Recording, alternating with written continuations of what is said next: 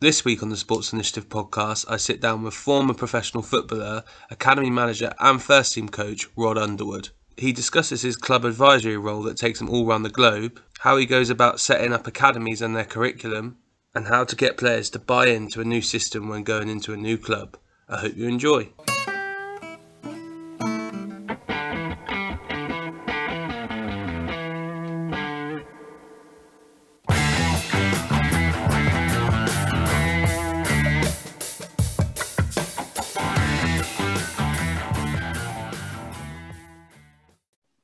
So, Rod, first of all, thank you for taking some time up on your Thursday morning. I guess the first question is, how are things? How are you guys over in the States? Yeah, I mean, we are optimistic. Obviously, with the vaccine, we're optimistic. Um, to be fair, it's probably the brightest light we've seen in a while in terms of, you know, maybe going over the hump and, coming down. We still have lots of issues. There's hot spots and all throughout the country. We up in this area, we've had it rough for a while. It's eased up. It's sort of been sort of a roller coaster, up and down. Um, and I just believe that hopefully people will be smart over the holidays, and we can really start to get the vaccine going, and people will continue to keep their distance and wear their mask, and we can get through this. Hopefully spring, summertime. And then for you guys, in terms of your football season or soccer season, how's that affected your work with the groups that you work with? Yeah, for me, it was a downtime in the beginning. It was kind of unique because of my role in my current role in the. I'll give you two things. First, my current role in the club. Um, I was coming out of my busy time. So back in February, I was finishing up with all of my teams, and all of my teams were going to go off into the high school. So I was going to be in a break period. So I really didn't personally get affected that way because my players were going to be off they were going to be playing high school March, April, and May, and I would see them again late May, June. So for me, it's like, okay, yeah, this, by the time high school season's over, then they canceled high school season. But by the time our new season starts in, late May, June, this will be done. I'll jump in. So we had about 2 weeks of downtime,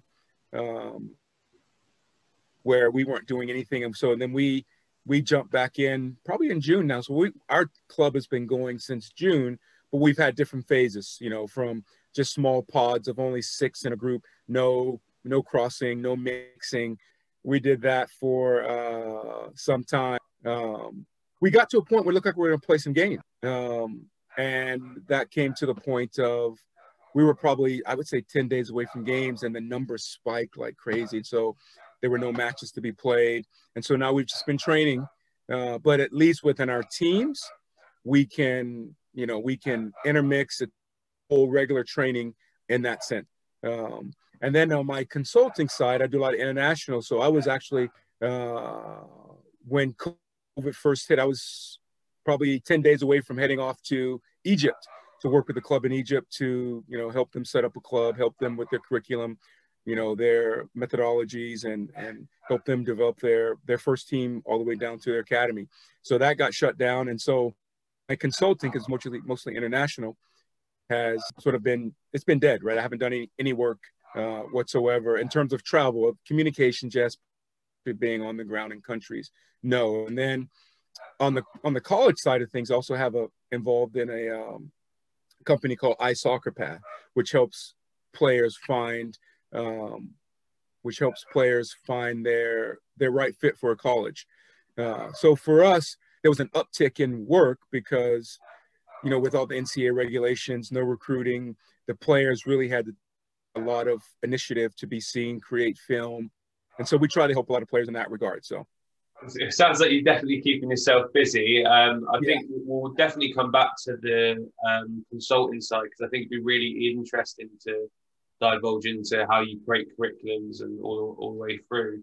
I guess on the initial team that you work with, what is the team? Where are you based in terms of size and stuff? What are you looking at?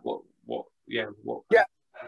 My role in the club is I work with mostly players that are about 14, 15 through 19. That's the bulk of the players I work with. So we coach those teams. They play in what's called the ECNL.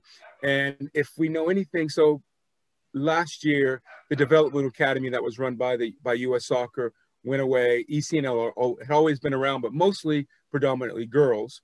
And they really, after the the development academy went away, we found ourselves needing that next level. So we joined the ECNL on the boys side. We're already on the girls side, and we joined the boys side.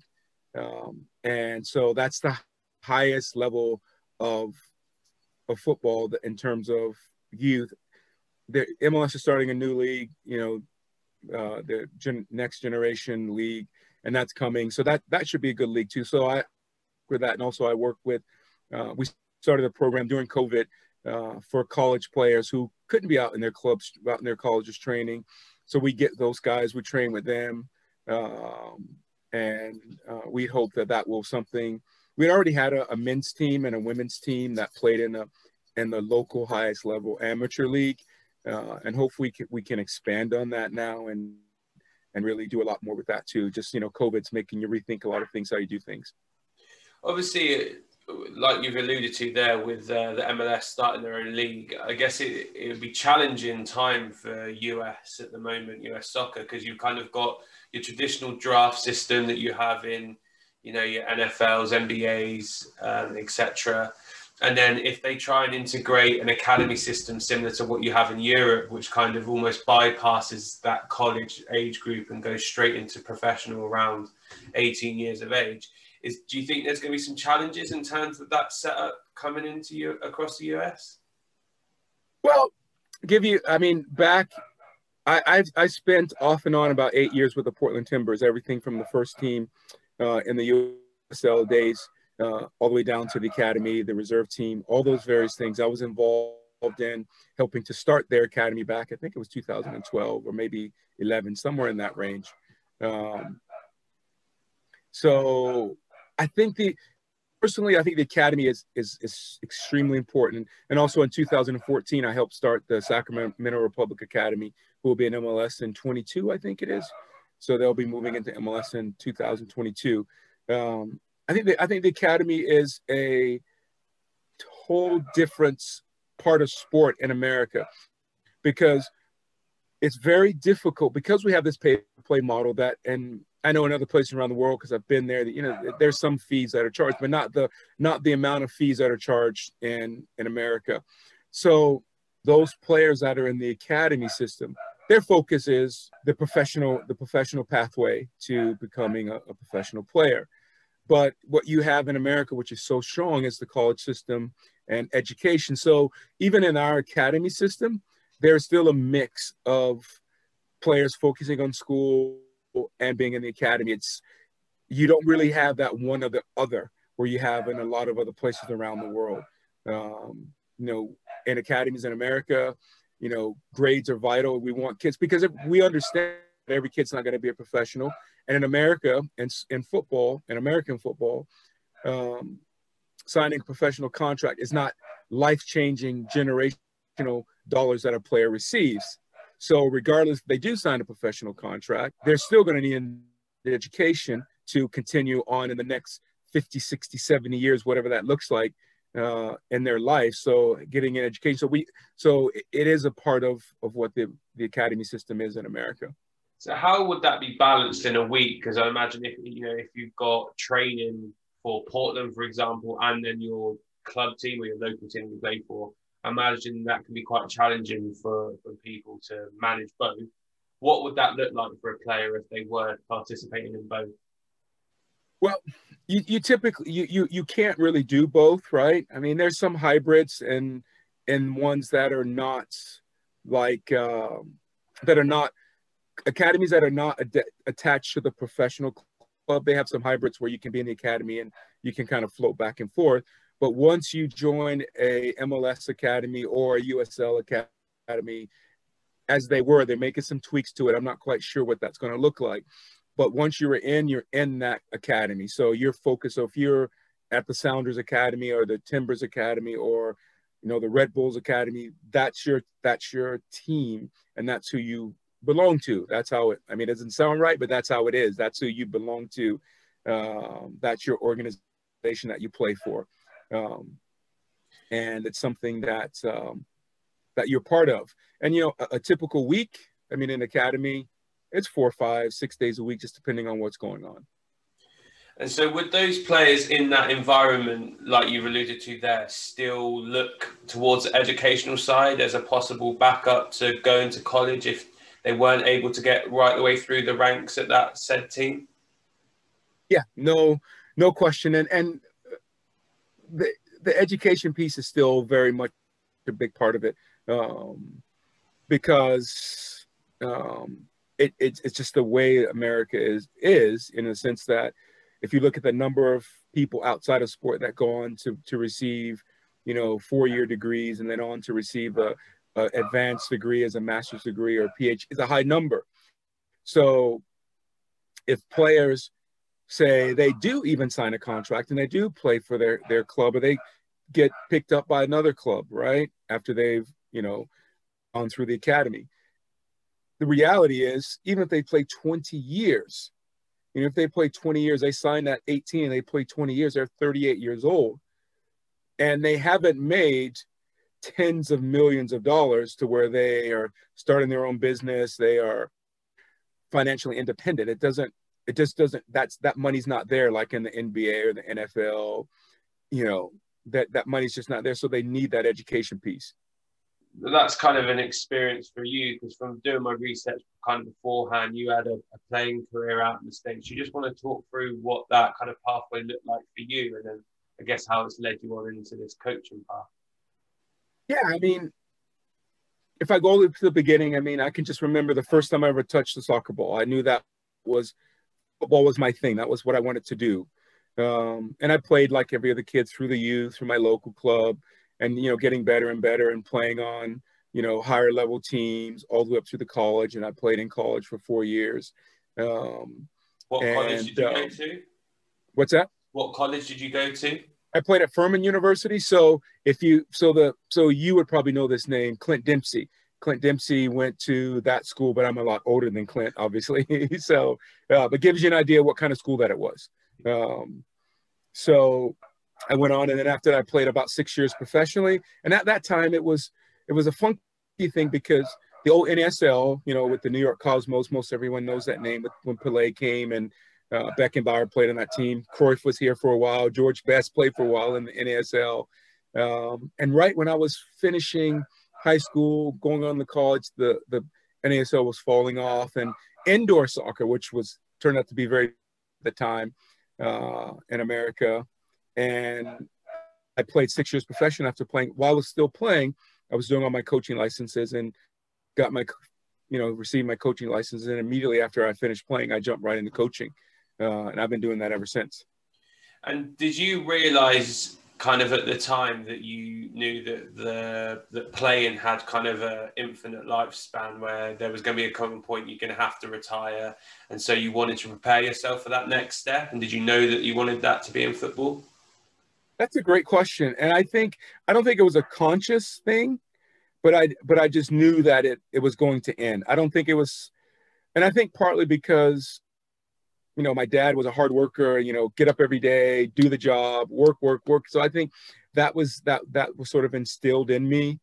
But I always knew I wanted to stay in football. I knew that I wanted to stay in football. And I knew that at that time, right, at that time as a player, and the way professional football was, you didn't think about being a sporting director or a technical director or being vice president of soccer. Those things weren't there. So the easiest step was to go into coaching. And at that time, did you see a big difference between like the European game, where that was, and to where the States was in terms of setups and tactics and strategies and all that different stuff? Yeah, I mean, for us, right, unlike today, right, we can really learn from ourselves, right? We can learn from within, but really all the learning that came in my time came from from outside, from if it was South America, Central America, Mexico, if it was Europe, sort of my education starts as a player was uh, watching German soccer, watching soccer made in Germany. That was about the only thing on television. And then obviously the English football began to grow in America. So then learned a lot by watching English football, and then South American football was beginning to take shape. So for me, if I look at myself, I mean, early influence was Germany and England. Midway through, it became the Dutch way, Dutch football. I learned a lot from Dutch football, and it's a real important. I think I can't say now, but I can say I've always felt like the Dutch football was probably the most, in my time, the most educational piece of football anywhere in the world. Why did you How say they that? just how they taught the game, how even at the time you were learning football in an educational setting, right? And I know a lot of people say, well, educational setting and then coming to the pitch and playing, that doesn't equate, but actually it does equate. I just felt that their organization, their structure, and how they taught, and everything was game based, and which still is. Everything was 4v4s, and it still is. But it was really all about the game.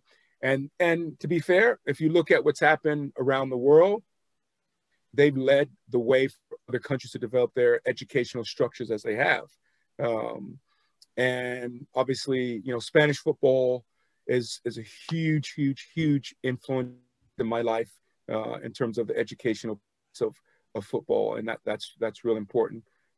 So for me, I've taken all the pieces, right, and tried to make them my own, and make my personality of who I am as a person and what I like, and try to now influence the game in that manner.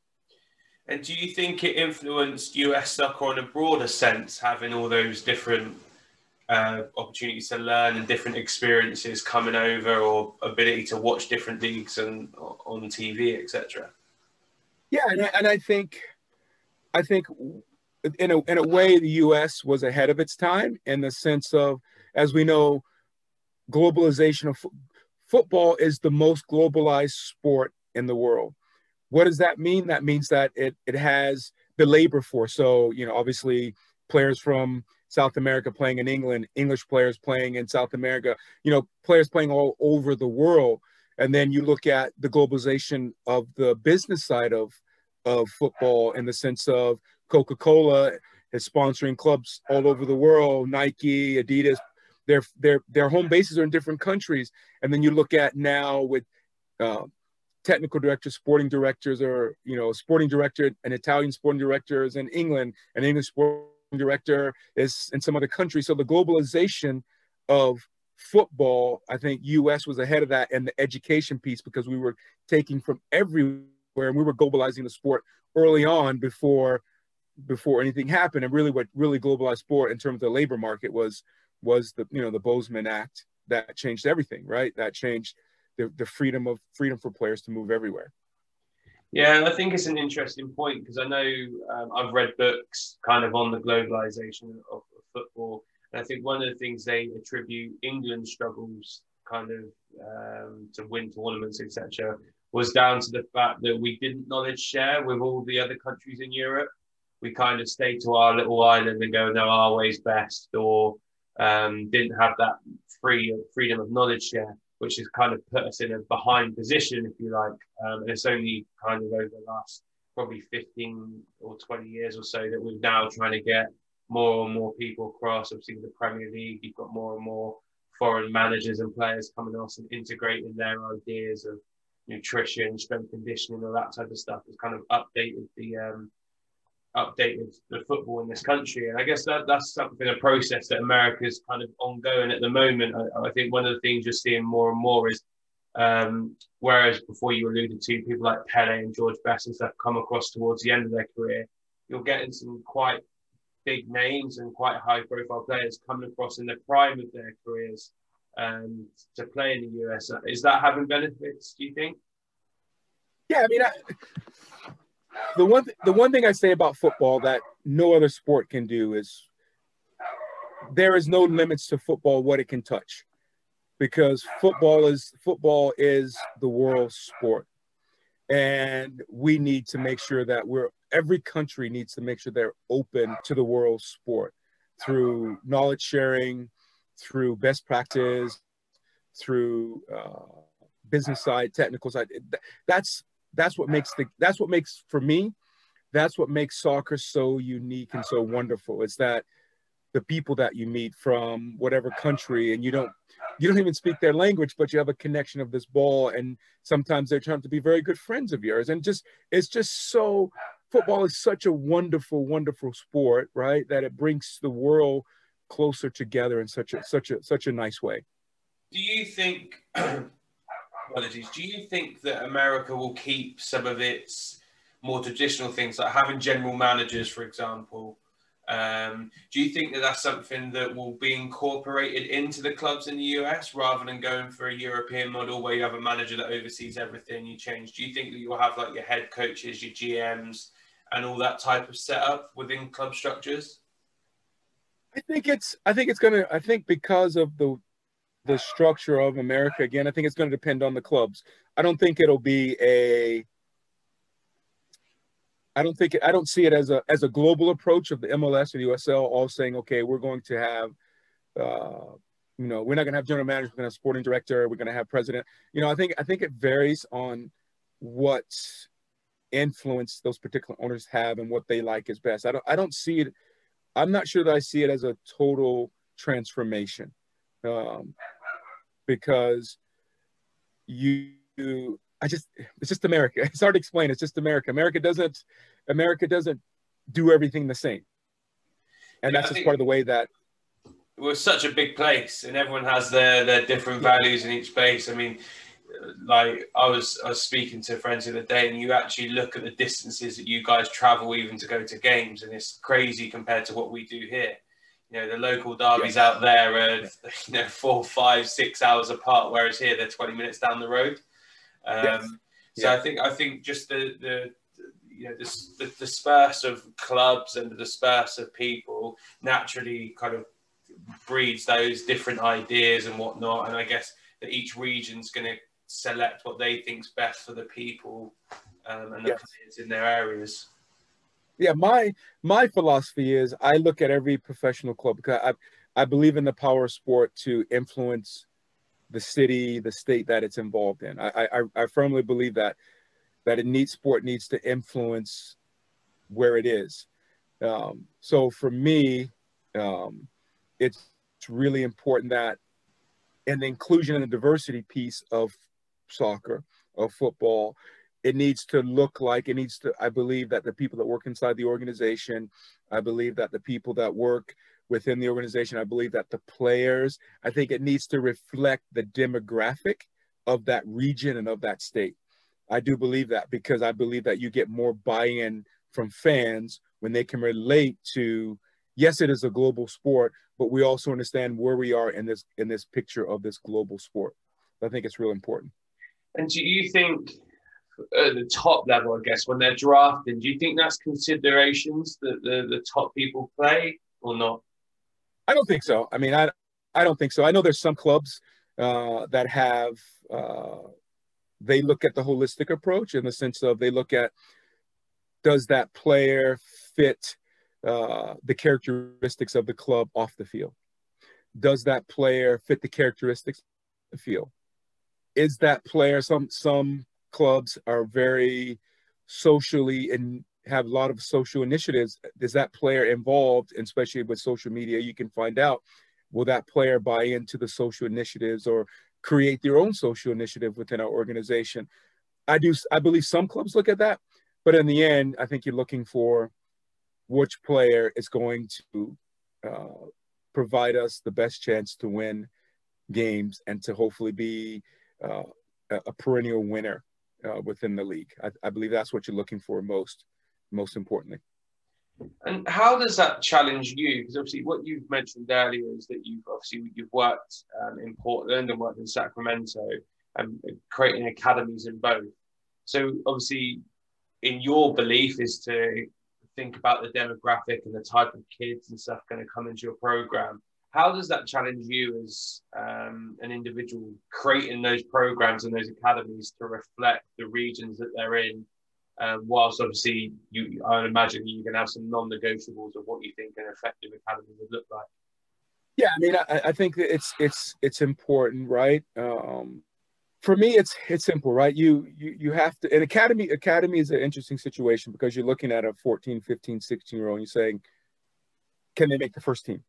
So basically, in a sense, right, because unlike at the top level, right, you have what I call in research, right, you have this qualitative theory, right, this theory of how you want your team to play, the style, the methodology.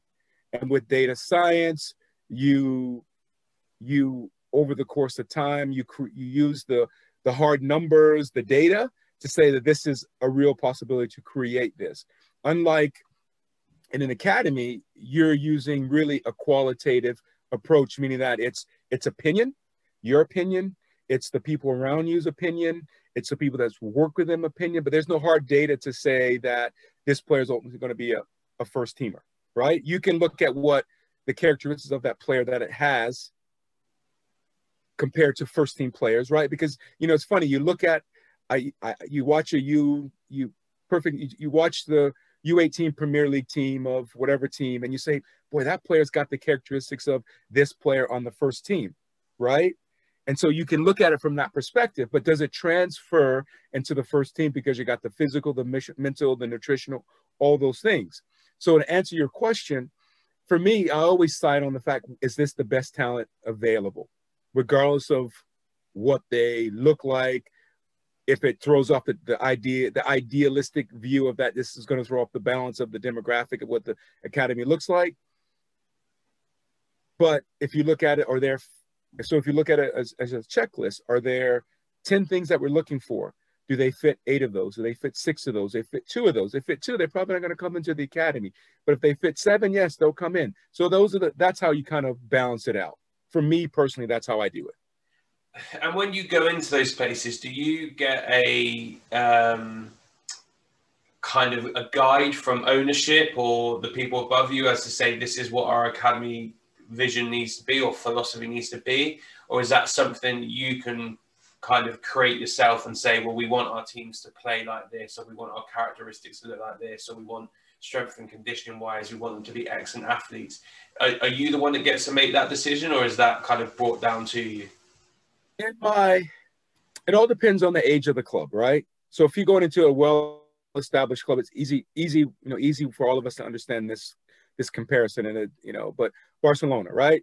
The history, they have their way. They're not changing their way, but if you notice, they're tweaking their way, but they're not going to change their core values. And they're same as you look at Pep. Pep's tweaking his ways, but he's not changing his core values by no means. So, but if it's a fresh young club, like in America, there's a lot of fresh young clubs, then I have the opportunity to say, okay, the right back, these are the characteristics technically, tactically, physically, psychologically, all those things, right? The left back, these are all the things. So you create the characteristics of each position, but you just don't create the technical and the tactical. You create the holistic, for me, the holistic view of that player. So if I'm looking at, the physical side, the technical side, the tactical side, the mental side, right? Even the relational side of it. You look at all those things, and that's sort of, you can set that. But if you go into a club that's already have a well-established methodology, that has things, that has a well-established way of doing things, then you come in and you follow that protocol that's been set. So for you, in Sacramento, I'm assuming that was new. Am I right in saying that? Yes. Was that a new club? So for you, I know they talk about the first 90 days or first 100 days in a role as your opportunity to kind of lay foundations. What did you do in that first 90 to 100 days to try and get that academy to a place you thought it could go on and thrive?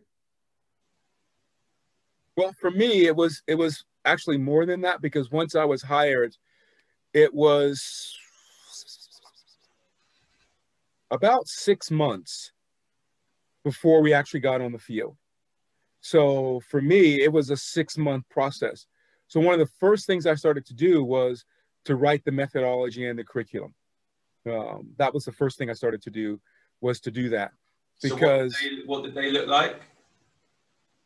the, the day was long. The days were long, and it took me probably to get what I consider my first quality draft of the methodology / curriculum. It took about 3 months to get that how I wanted it, refreshing it, sharing it, looking at having various eyes of people that I trust, read it, look at it, ideas, change it. And that took about 3 months to do that. And then once we hit the ground running and once we started playing, I always call that curriculum, a living document, that it was changing and evolving throughout the course as we learned, as we saw the types of players and saw that, hey, this is just too way out there. This is just not going to work, or we can expect more in this area. So, I mean, it was, and then it was scouting, right? So scouting, that once I got hired, I immediately connected with all the people in the area, asking for recommendations for their best players, and going out to training sessions, watching matches, and just, as much as I could, scouting as much as I could, and then developing a small scouting network and getting advice from various people in the area. And what's the lowest age group that you traditionally go to? When we started in Sacramento, we were 14s, 16s, and 18s. Those are the three age groups that we focused on. And now they've gone down to sort of a pre-academy, to like a U12 academy. Some clubs now, they partner with local clubs, but it's so they don't have to get involved in that 12 and younger. They can really focus on those older players. But they partner in a sense that they provide guidance and they provide support of what players should look like coming into the academy, if they want those players having a chance to be in the academy and hopefully going on into the first team. So that's interesting, because I know that what you're alluding to there is kind of a German model, where in Germany a club will kind of be responsible for like 5 or 6 grassroots clubs around it, will provide their coaches with support and training and whatnot to kind of work from the ground up. Whereas if you look at more traditional English model, we start our age groups really young. So our pre-academy is from under 7s, under 6, under 7s, which is 5 or 6 years old. So, but if we left it till U12, for example, pretty much all the good players would have gone by that stage. I know that when players have come in, let's say we found a player at U16, right? And that player has come in. That player ultimately could be a top player. There's a huge learning curve for that player. So I see the benefit of starting young if it's done in the right mindset. But because, I've seen it done very badly at U7s, U8s, and kids will never play again. Because ultimately what we want is every player to eventually never leave the game, to have some hand in the game some way, if they go back and coach their kids at a young age, if they become a referee, if they become a high level, working inside a pro club, or simply working in a grassroots club. So that experience at 5, 6, 7, 8 years old sets the pathway for a kid potentially staying in the game for lifelong, right? Or not, and wanting to stay connected to the game lifelong. No, agreed. I think the importance of them having fun and enjoying those and getting good experiences at those younger ages is the key. And we're fortunate in the environment working, for the most part, that is what the kids have. They enjoy being there, and they find it really fun. Just linking back to what you said there, so your methodology and curriculum, what the details are, though, what they're like when you're looking at methodology of coaches, what would that be? If you're looking at curriculum, did that work on a macro level? Was it offset each week? What did that look like? What I tried to do, if I just work on the Sacramento model, that was for us. I would go on a 6-week, right, on a 6-week plan, let's say. And of that 6 weeks, these are the things that we want to touch, right? And it's real important for those things, because those are the things that were needed to build so that the player would have the opportunity to someday come out of the academy and play in the first team. So would that be tech-tac or would that be holistic? It was holistic. It was so we break it down to a training session. Every coach, right? Every training session needed to be broken down into these areas: the technical, the tactical, the physical, the psychological, and the social. Every training session needed to incorporate all those things into a training session in the way that I wanted it to be done in the methodology and the curriculum. So you're saying, well, that's a lot of information in a training session, right? But if you're playing the game, right? If you're just doing exercises, no. But if you are game based, yes, all those things come in. The socialization come in because you're talking about teammates. You're talking about the technical. You're talking about games. Can you pull pieces out of that big picture? Yes, you can. But in every session, those points needed to be involved in that session. Did you coach every point? Of course not. But you train the session in the sense that it created socialization, that it created a high level of technical, tactical, physical. And all that was based on the cycle, right? So if we're in a week of only a game on Saturday, then we can do a little more physical per se, right? If we're on a cycle where we were, because in America and academies, you could play on Saturday or you could play on Friday, you could be off on Saturday and have another match on Sunday. So all that was based on that. And sometimes it was, they've changed it a bunch. They've made changes, but now it used to be you could play Saturday and Sunday. So, and sometimes it wasn't even a 24-hour turnaround. Okay. So, you can only imagine, right, how the kids felt. But yeah, so that's those age groups. Yeah. With the younger ones, they're a bit like rubber bands. They just fly around everywhere. But the age groups you're describing, that would be a real physical load on those players. Yeah, it would be a physical load, right? So we'd base it on those things. And so say, for example, you've got a theme 1 week of playing out from the back and trying to build play from the back. Would your next week be a lead on from that? So would it be playing through midfield, or would you go the opposite of pressing from the front so that they're kind of getting 2 weeks to do both? How would that look? Typically, so if we take a step back, right? We take a step back. So in Sacramento, the most important thing about the game for us was the ball. So what does that mean? We wanted to have the ball. We wanted to have the ball as much as possible. So from there, everything revolved around that. So if we answer your question specifically, if we were going to build from the back, then we would just take the next step. It was just the building blocks, right? And now if we looked at them, let's say we were looking at a match against a team that high pressed, right? That really pressed you, right? So we would make some tweaks to that based on the opponent too, because that's also important for players to learn that, yeah, we're methodically going forward, but in the real world that you're going to go in, yeah, you might be methodically going forward, but you're going to come up against Liverpool. So we got to make some adjustments for Liverpool, right?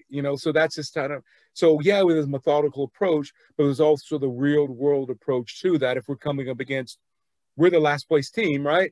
And the top team, they're very good. And they've got 5 guys that look like they're going to sign with the first team. We got some adjustments because that's what's going to happen in the real world of football if you move on to the next level. And so how does this reflect in the work that you do internationally? Because I'd imagine, obviously, what we're talking about here is in particular to the States. How is this planning and this curriculum, etc., affected if you go out to Egypt, or if you go into Mexico, if you go to South Africa, or wherever else you go? I don't know what places. How does the demographic of the country then affect the curriculum you're able to put in place? So basically what I do is, let's say Egypt, because that was the one that was going to happen this year. So there's a lot of time, there's a lot of preparation time in terms of speaking to ownership, speaking to staff that's already there to understand where they are at the moment and where they want to go. So if, let's say, the club it was a second division club in Egypt, and their focus was getting to the Premier League in Egypt. right? And obviously there's more to it than just winning the league and getting promoted. I mean, you got to have the dollars and all that stuff, right? It's more to it than just that.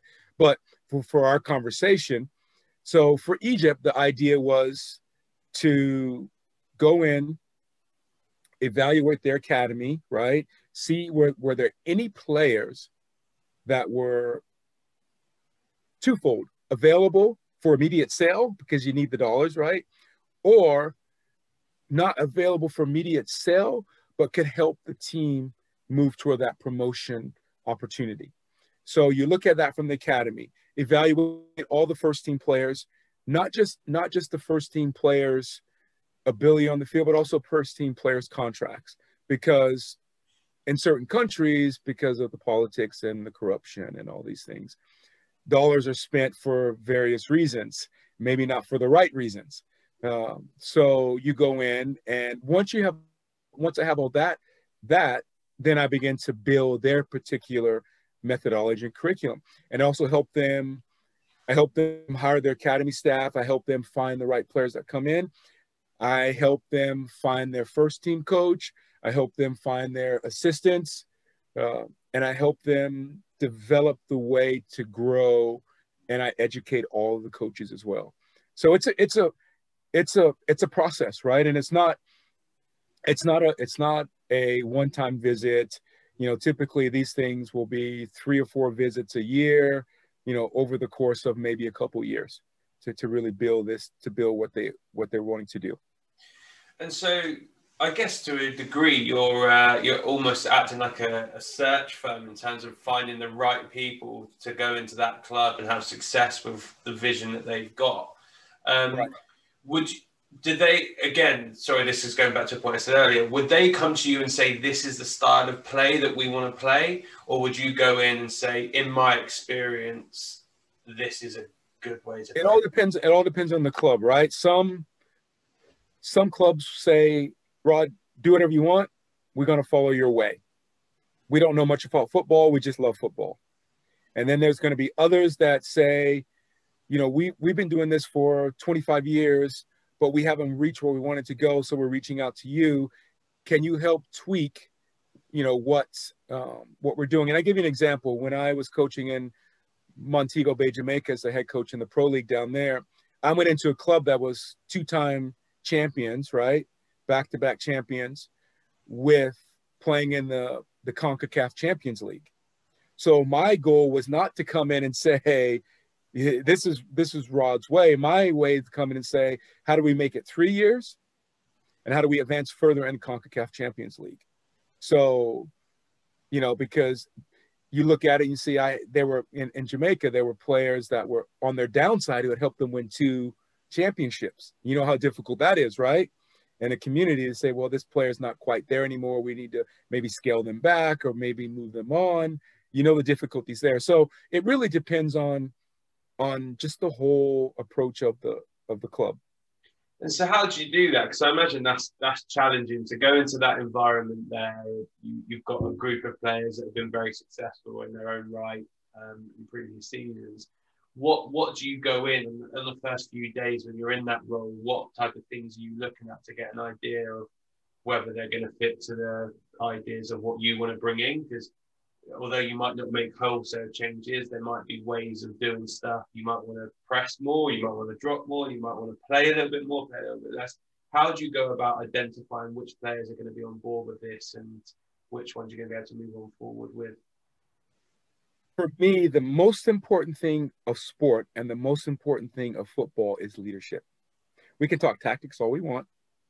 We can talk technique all we want. We can talk style all we want. But leadership and relational leadership for me is paramount.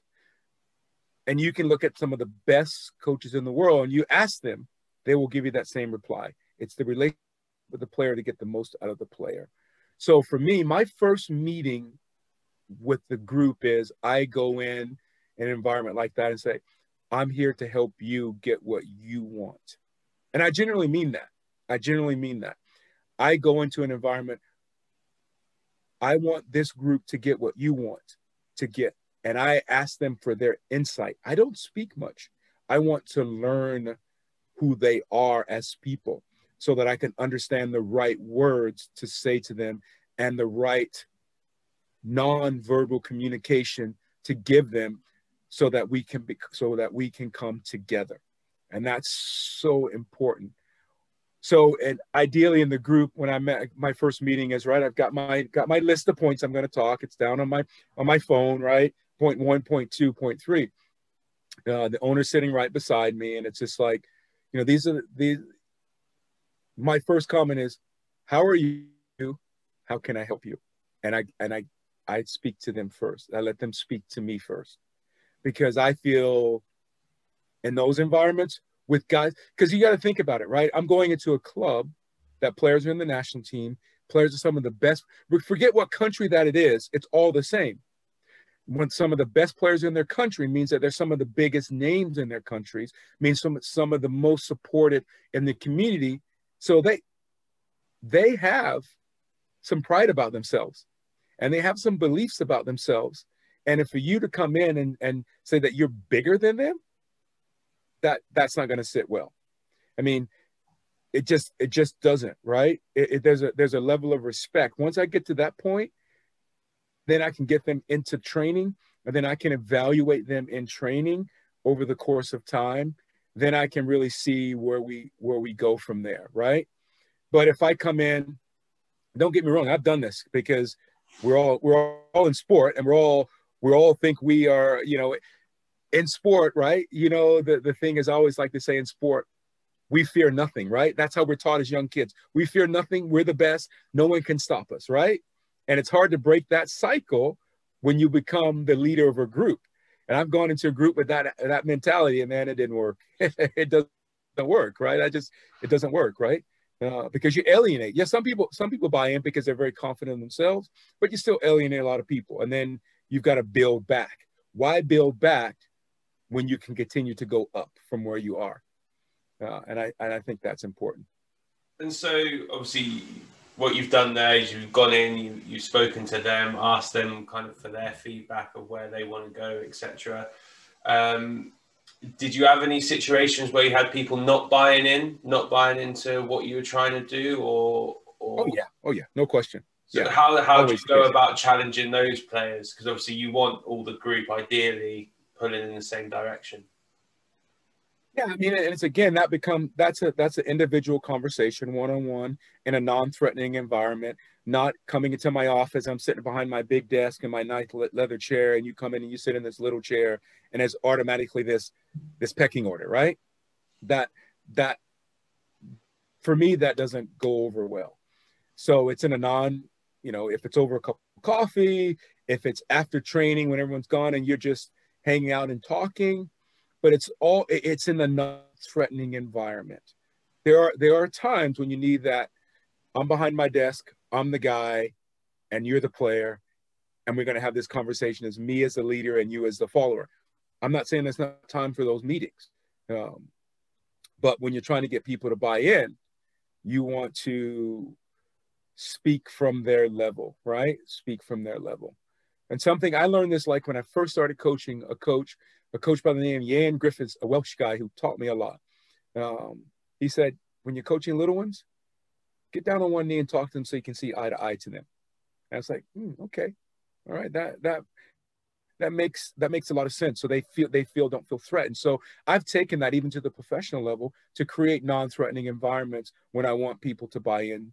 And we all know that leadership is getting people to do what they would never do for themselves. That's what leadership is getting them to achieve things they never could have achieved on their own.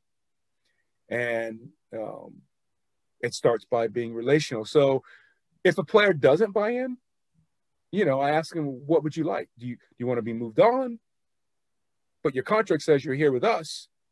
Can you be professional enough to give me your best, regardless of that you don't want to be here or not? So those are all the conversations, because we're talking purely football, but at a professional level, we have to look at the side of it too, right?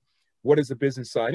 And there's players, right, for instance, like that didn't buy in, that we loaned out, not to our league, but to other countries. And we got a loan fee for that. And then ultimately they got to sell on. We still won, right? We still won, and they won by going to a different situation. So. And I guess that what you're doing there is you're almost collaborating together to say, okay, this relationship here might not work, but let's get mutually find benefit elsewhere. If you look at the Mesut Ozil situation for Arsenal at the Yes, I moment, know. Yeah. it's the polar opposite. It's a Yeah. guy who's on £350,000 a week, who has obviously got no relationship with people in the building or managers in the building, and it's bad for both. Arsenal are hemorrhaging money, and Mesut Yeah. Ozil wasting some incredible talent. Yes. Yeah. Exactly. And I mean, we're talking about the Ozil situation. I mean, I'm hearing that, MLS club is offering big money, but I just don't know if they'll get him or not. I mean, it's just because they cannot come anywhere close to matching what he's making there. Yeah, so obviously linking back to what you've said there, you've got US, Jamaica, Egypt. How does the game or how do these situations change from culture to culture? Because I'd imagine, all of these are very different melting pots with different types of people. How does that affect the way that you interact with the groups in that scenario? It's interesting, right? Obviously you have to look at it. You have to look at areas of the, you have to look at the social economic status of the country, right? Because, give an example, I did a little bit of work in a country called Sierra Leone, and that was, and there, I mean, you have players that don't know where their next meal is going to come from, right? They don't know, in the academy setting, right? They don't, you're playing on dirt fields with water running through it where you take your bath and the dogs eat and go, it's just really a dire situation. So you got to look at all those things. You got to look at the social economic status of the country. You've got to look at the religious part of the country, because, I mean, if you look at, the US is a free, open, religious country. And then you go to other countries that are closed, that are strictly whatever, Buddhist, Muslim, whatever they are, right? So you have to understand that, because there's customs and there's things that you say and how you respond and how you interact with maybe females in the club. So there's all these cultural things that you have to deal with, right? And for me, what I always try to do is, before I go into a country, I try to learn, even in Jamaica, which is an English speaking country, they have some dialect that is different than America. So I try to learn these dialects, and I try to learn things that show that I'm here for more than just, I want to know about you, your country, and don't want to disrespect your country.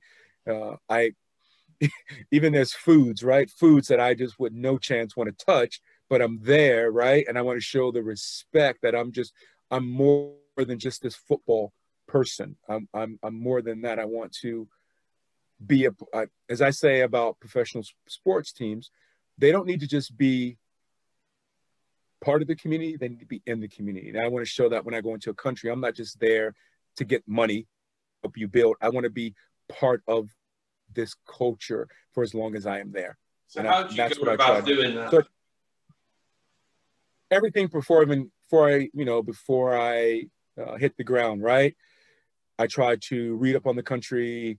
I try to speak to people if I know people from the country, even if I know people because, even in countries like, there are certain areas of the countries are different, and beliefs and ideologies and those things. So it's learning the foods, the culture, the music, the popular television shows. People say, well, that doesn't make any sense. It makes a whole heck of a lot of sense. So when I'm sitting around the table and they're having a conversation, I can be part of that conversation if they're talking, whatever there is. So once I learn that, right, but I also insulate myself in a way with people from the country too that can help me navigate that, right? So I'm not just there in Egypt. So I'm making sure I stay close to the owner, and I do little things like, when I go to these countries, I say, well, we'll give you a car, and I want to be with you when you're taking to places, and we're there together,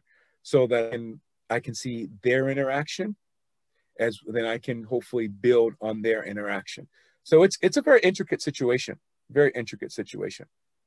And do you think it's improved you, I guess, as a coach or a consultant in terms of understanding relationships and understanding people and how to connect with people?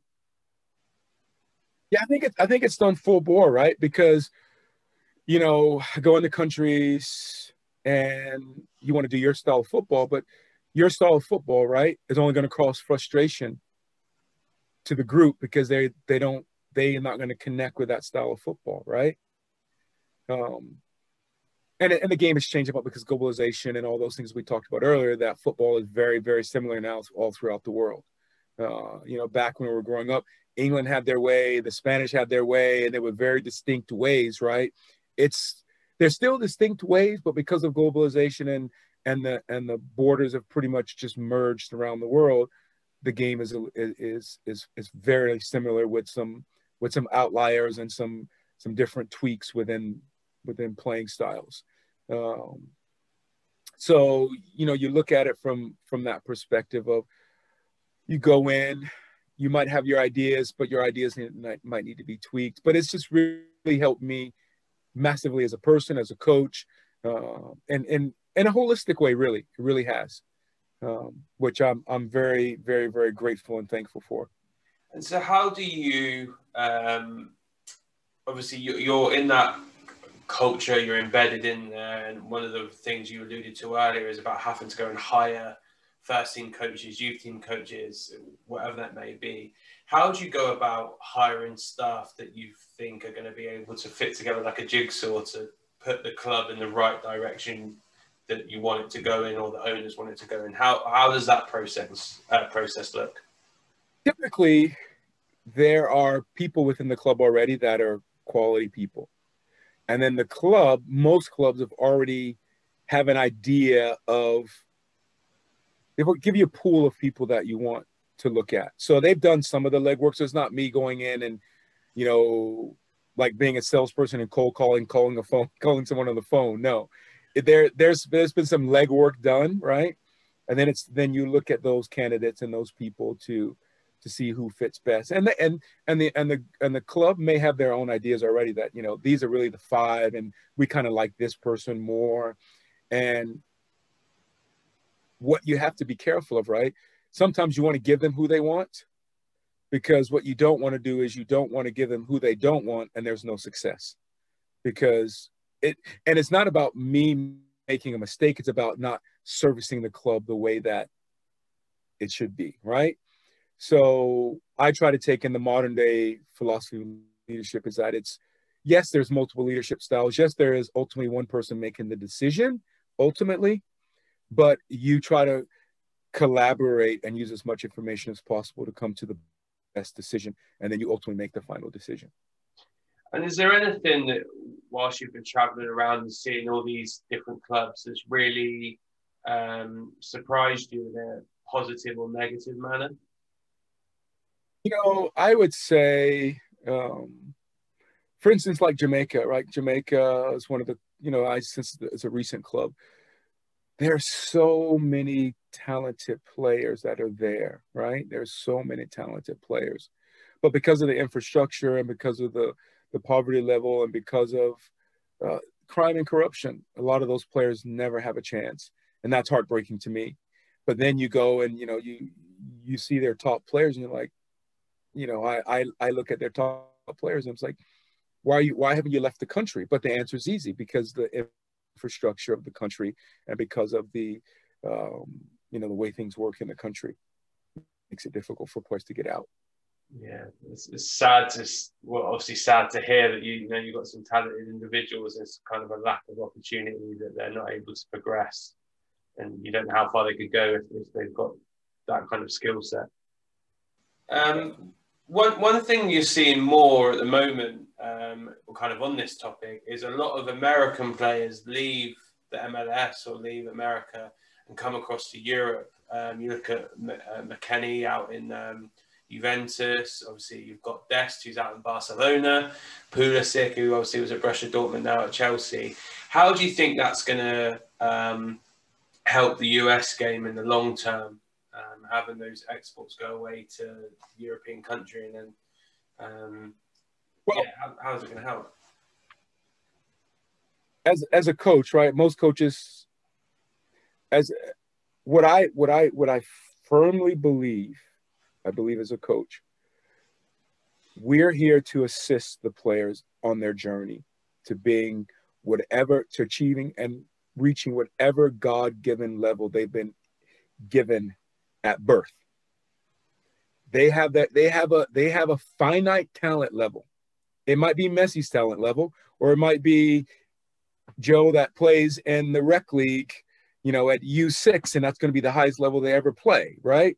But there's a finite. I firmly believe there is a finite amount of talent. No matter what you do, right? You can give them the best nutrition, best technical training, tactical training, physical training, psychological training. Their limit is still their limit. You're just helping them get closer to their limit, to that finite limit. You're just helping them.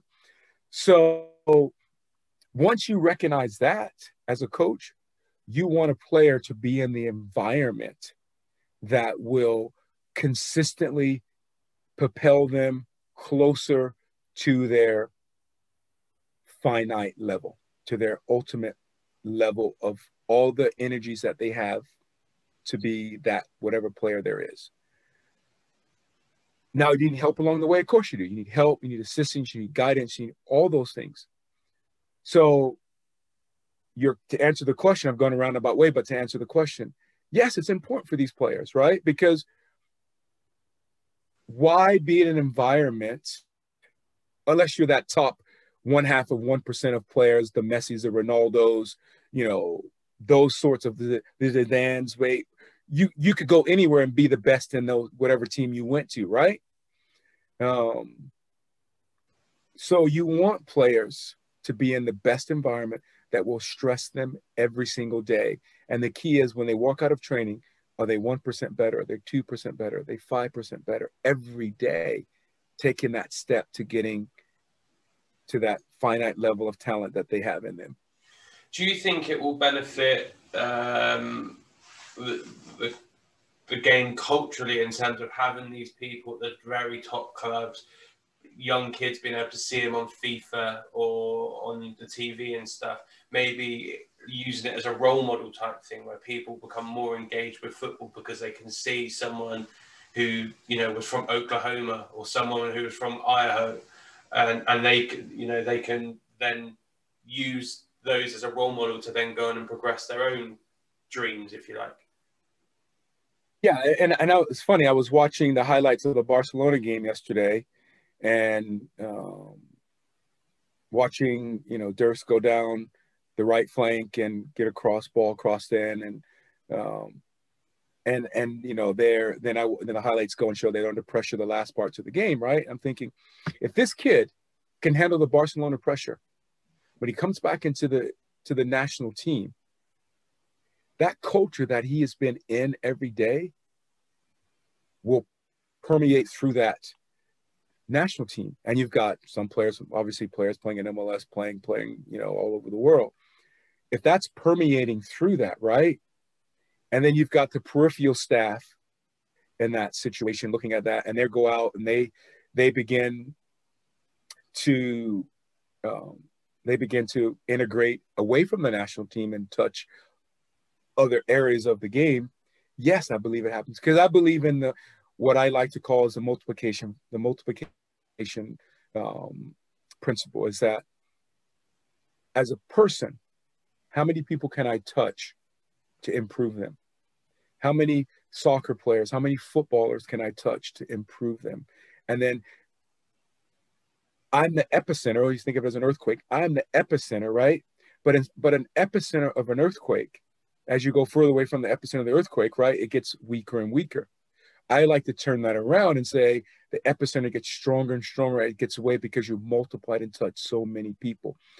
So again, I believe that's going to manifest, like you said, through FIFA, right? Kids seeing it on FIFA, kids watching them on TV, kids having them as role models, all those things. Even for coaches seeing Jesse Marsch doing what he's doing, right? So these are things that are vital for our game to continue to grow. And do you think you'll get to a point where you're able to challenge the more, I'm going to do this in inverted commas, the traditional sports for the very, very top athletes? Because, if you look at LeBron James, an absolute specimen. Say with people like Clowney in the NFL, you know, these people are real super athletes, and it's one of those ones that if you had them in a soccer setting, what would that look like? Because you know those athletes are unbelievable. Do you think it can get to a point where those types of athletes choose football over traditional sports, and you're able to get them kind of in the US soccer team? It's all about the dollars. Because if you look at everybody that you talk, so let's take football across the world, and let's say every football team has 30 players on their roster, right? And that's signed to their club, right? Of those, you could probably say at least 50% of those players come from difficult upbringings, financially, poverty, close to it. You could probably say half of those.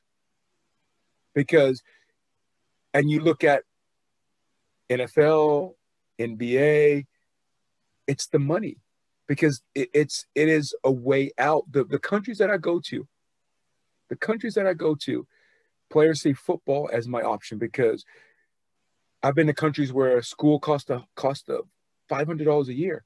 That's more money than their family makes in a year. So they can't go to school. So are they going to be on the side of the road selling coal for less than pennies a day just to get a bottle of water and maybe a meal for the week? Or are they going to put all their energies in football for hopefully this one chance to have life-changing generational money? When I say generational, it means Johnny makes $100 million. Generationally, his family's okay for a few generations or more. And that's what's going to change and have those athletes come. These athletes might love it, right? Kobe Bryant loves soccer, right? He loved soccer. His dad was in the military, grew up and played, but he ultimately chose basketball, maybe because he loved it more. I don't know. I never met the guy, but I just wonder if he could have seen the money that if he could have made the same money in basketball and soccer he made in basketball, would he have changed? Because it sounds like soccer was his first love. That's what it sounds like. Yeah. So it comes down to the dollar. I think it's an interesting point as well, because, and you get this the opposite way around in the UK. In the UK, basketball over here is, you know, secondary, and there isn't extensive amount of money there. Whereas you see it in the US, there's loads. In the US, you'd hope that they begin to filter and go, actually, if I make it out of the MLS and make it into your Barcelonas, your Juventus, your Bayern Munich, someone like Alphonso Davies from Canada, the rewards at the end of it can help my family get out, and they can set us up for life. But it's just not as readily available because you've got ESPN everywhere that will show you dunks of the night or you know, flat shots or great touchdown passes, etc. Yeah. Cool. So, well, I guess the last thing for me is a question I asked everyone, which is, who's the best player or coach you've worked with or against, and why? Best coach I've worked with. Best coach I've worked with is Preki Radicevic. He is a Croatian that became an American. He played in the U.S. national team, scored an unbelievable goal against Brazil years and years ago. Preki's about my age. He's in his 50s. So, but just his insight and his knowledge and his understanding of the game is just far. And he's an assistant with the Sounders. He's coached multiple MLS teams. He's just gotten his pro license. If you think about it, remember, I don't know, it's probably like 2015, 16.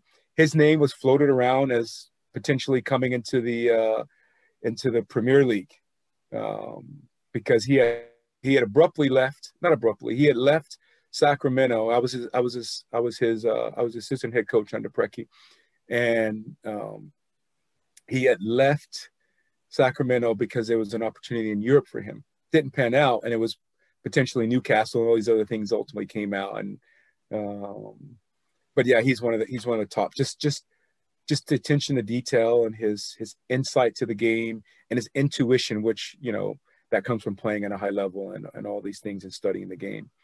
So Preki, and then best player that I have been around. Oh, that's a tough one. I don't know. I mean, it's hard to say, because I would almost say Preki, you know, because he is, I mean, he's one of the best players ever played in America. But there's lots of guys like Clint Dempsey, Darlington Nagbe, you know, these guys that are just, you know, top class players. Perfect. Listen, Rod, I really appreciate your time, and I hope that, well, the world opens up soon so you can get back to all your roles and stuff. But it sounds like from obviously this interview, you're doing a lot of good work with a lot of different kids. So I'm sure they appreciate that and keep up the good work. Thank you. I really appreciate it.